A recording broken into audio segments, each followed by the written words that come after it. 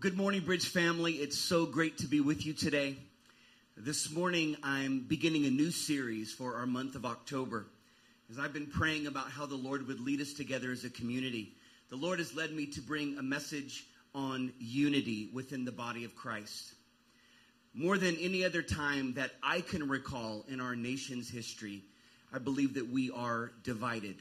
Now, that may not mean that it is the most divided time that we've ever had, but in my experience, I have never felt more tension around literally any topic that you choose than now.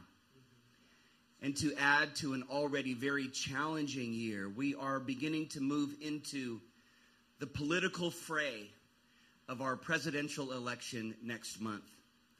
And so it made sense to me that the Lord would cause us to move into a series on unity. Now, you might be thinking, Pastor, that doesn't really make sense to me. I assume that we all agree here at the Bridge, don't we?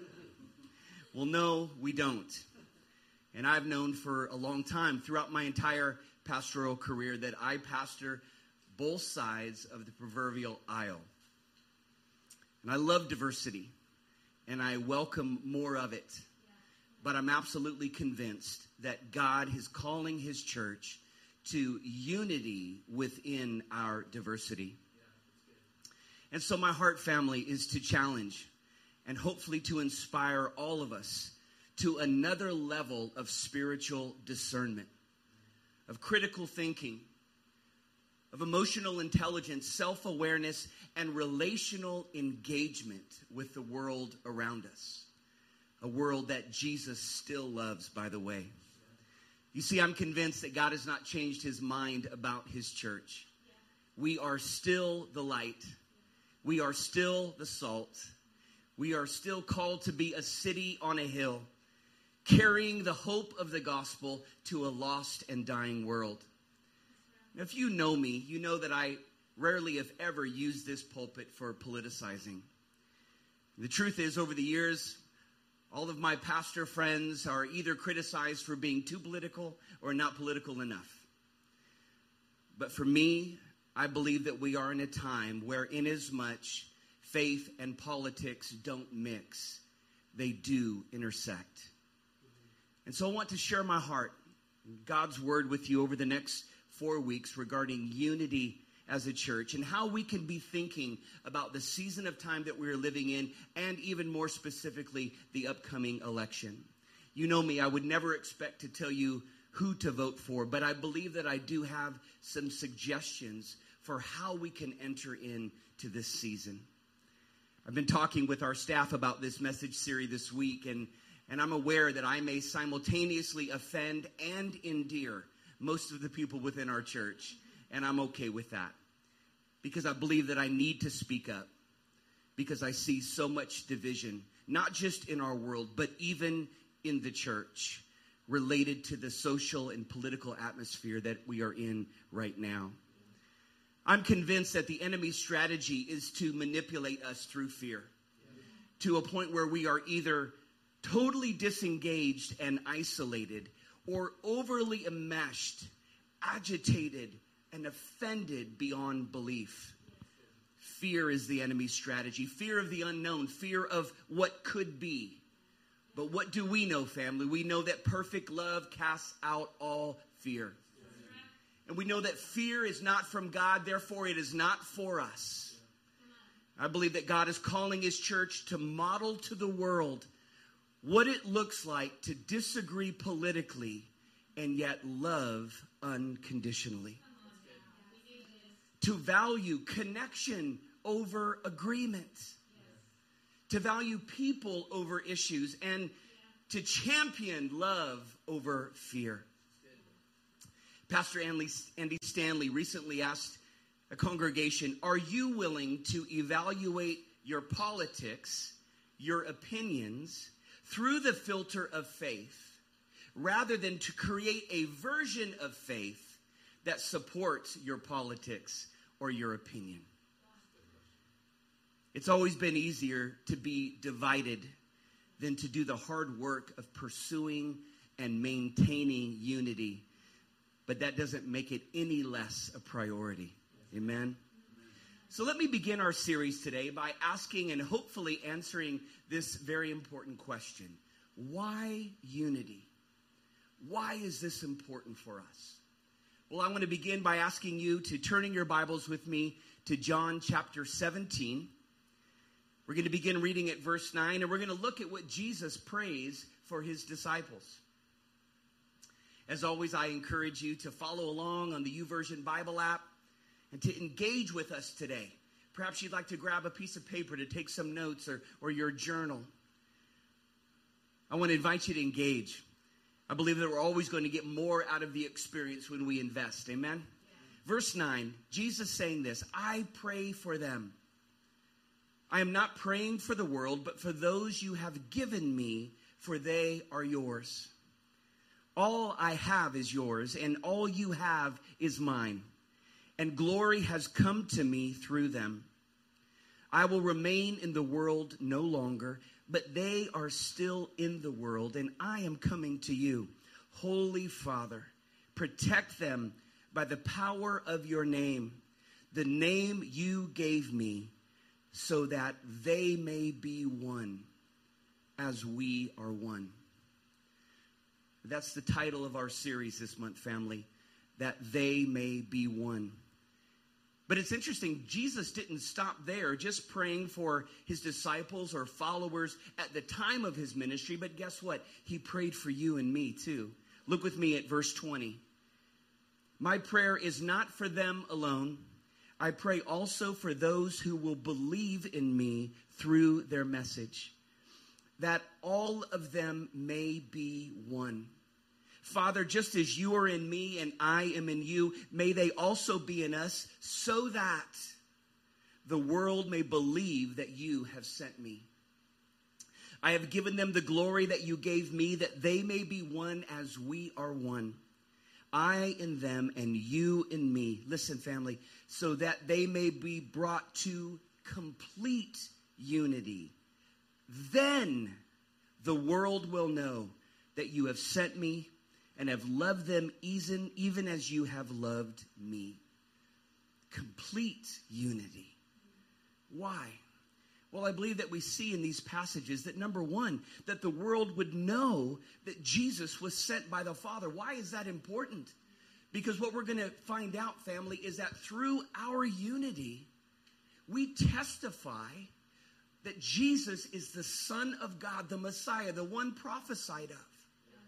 Because guess what? Especially in the time that we're living in, there's no other thing that really could do the work of unifying us except something like this, that God would come stepping out of eternity into time to bring the message of the gospel to the world.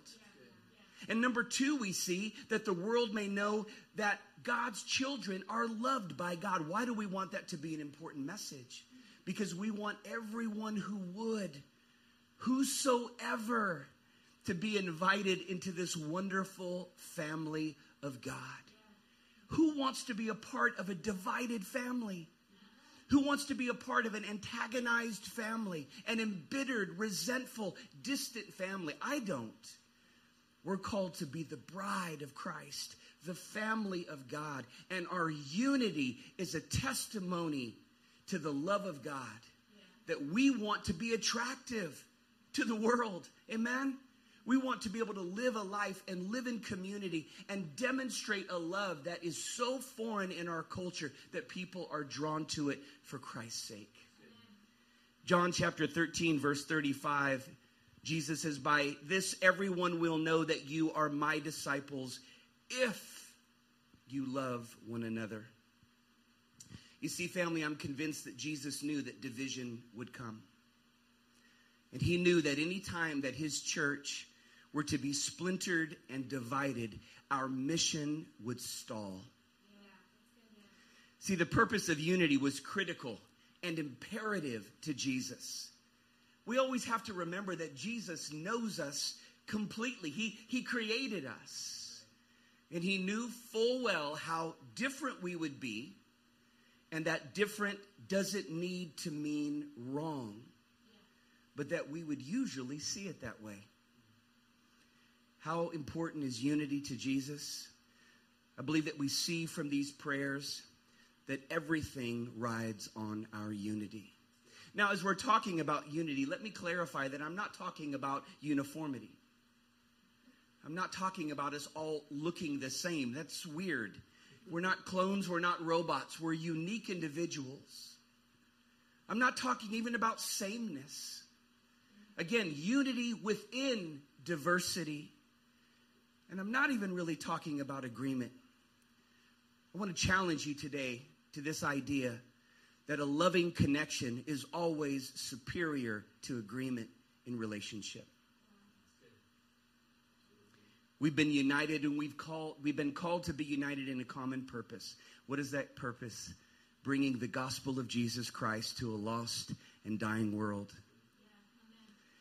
See, as we think about this upcoming election, the bottom line is one candidate, maybe your candidate, will win or lose based upon the nation's vote in November. However, the church wins or loses. Our families win or lose. Our communities win or lose. Our nation wins or loses. Our world wins or loses based upon how we love each other and how we love the world. I'm sure you've thought about this like I have. I can only see that our nation is already going to be in tremendous upheaval either way. What happens if we are too? We can't risk the message, the purpose, the commission, the calling that's upon our lives by allowing the enemy to divide us in a world that's already going to be in chaos. We are called to be that city on a hill, to be that calming voice, to be that reassuring vision of what could be that future best that God has in store for us. Amen? So don't lose heart and don't lose hope. But instead, draw near to the Lord and He will draw near to you. And those things that would limit us, God will heal in Jesus' name. The hope for the world is not a political party or a single politician. I still believe that the hope for the world is the loving bride of Christ, empowered by the Holy Spirit to love a broken humanity to Jesus. I'm thinking about the things that are so controversial in our culture, in our society right now. And it's been interesting for me to relate that justice and fairness and dignity seem to be on the block right now. But can I remind you that none of those things are fundamentally human inventions? They are all Bible. So why will we be divided over these things? Why would we allow ourselves as followers of an eternal king to be divided over lesser kings? We must not. The truth remains that no party perfectly represents the priorities of the kingdom of God. This week, I read this quote that I was just so struck by, the humility of Abraham Lincoln, who once said, "I can't say that God is on our side. I just pray that we are on His." Don't get me wrong, family. The issues are real and they are important. And we need to engage and we need to vote. And we're going to talk about more of that through this series. But I do want to challenge you today that we need to vote as well as every other choice that we make in life through the lens of Scripture first and foremost. We need to be able to support our social and political views from Scripture. Believe that we're called to be a people whose conscience is firmly grounded and informed by the Word of God, which is truth. People who are full of the Holy Spirit and seekers of knowledge and wisdom. Those are not exclusive, but always motivated by love. Proverbs 15:14 says, "The discerning heart seeks knowledge, but the mouth of a fool feeds on folly." Here's the bottom line. The truth is that even if we are committed to all of the things that I've just mentioned, we will still disagree. We will still disagree because we are unique and we are complex. And there are so many factors that shape the way that we view our world. Our perspective is influenced by how we were raised, where we grew up, and what our culture was like. We have to understand that our experiences, our hurts, our biases are at some level still a part of the way that we process. Even our connections to the experiences of others have an impact. So at the end of all of this, and this is why I believe that this message on unity is so vital, because if we say that, and if we say, Pastor, listen, everything that you've said, if we do all that, we're still going to disagree, then what? Is there any hope? And I say, yes, there is. Amen. So here is what we do. We disagree, but we love unconditionally. Not just tolerate, but pray for and advocate for the best for others. We still disagree, but we love unconditionally, and we pray for and fight for and struggle for and sacrifice for unity. So keep this in your heart. We will disagree, but we're called to love unconditionally and pray for unity. Dear friends, would you join me? Could I invite you to join me in praying, beginning today, every day, for unity and oneness within the global body of Christ and within our community at the Bridge, our family? Could I further invite you one more? To look for opportunities to love unconditionally someone you disagree with politically. I can hear somebody out there saying, I don't know anybody I disagree with politically. That's part of the problem. Here's the solution.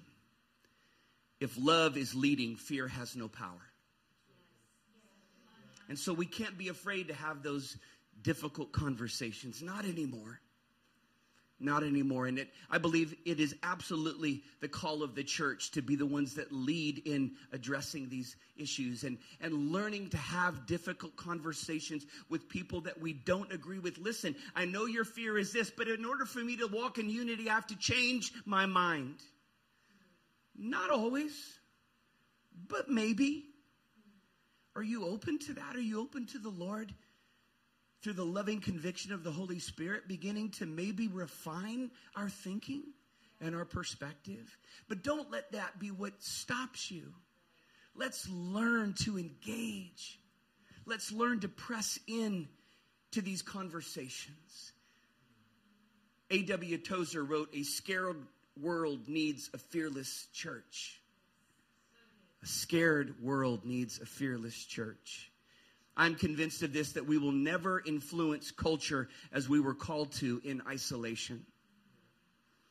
We will only make the change that we hope for through engagement.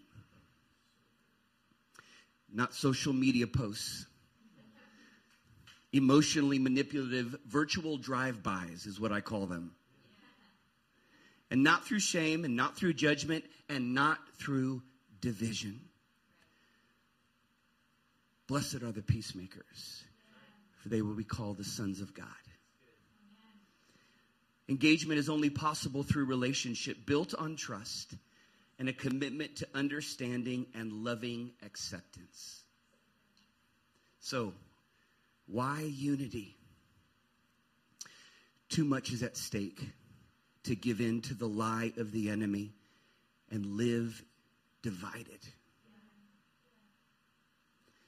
Jesus made unity a priority, a non-negotiable, in fact, if we're going to fulfill our purpose on earth. Let's do this. I know you might be anxious about what I'm saying to you, and you might even be challenged, and you may be offended, you may be endeared, but I want to tell you we can do all things through Christ who strengthens us. Next week, we're going to talk a lot more about how we can practically achieve unity despite everything that is going on. And don't miss that. And could I please encourage you to invite your friends and your family over to watch with you and talk with you.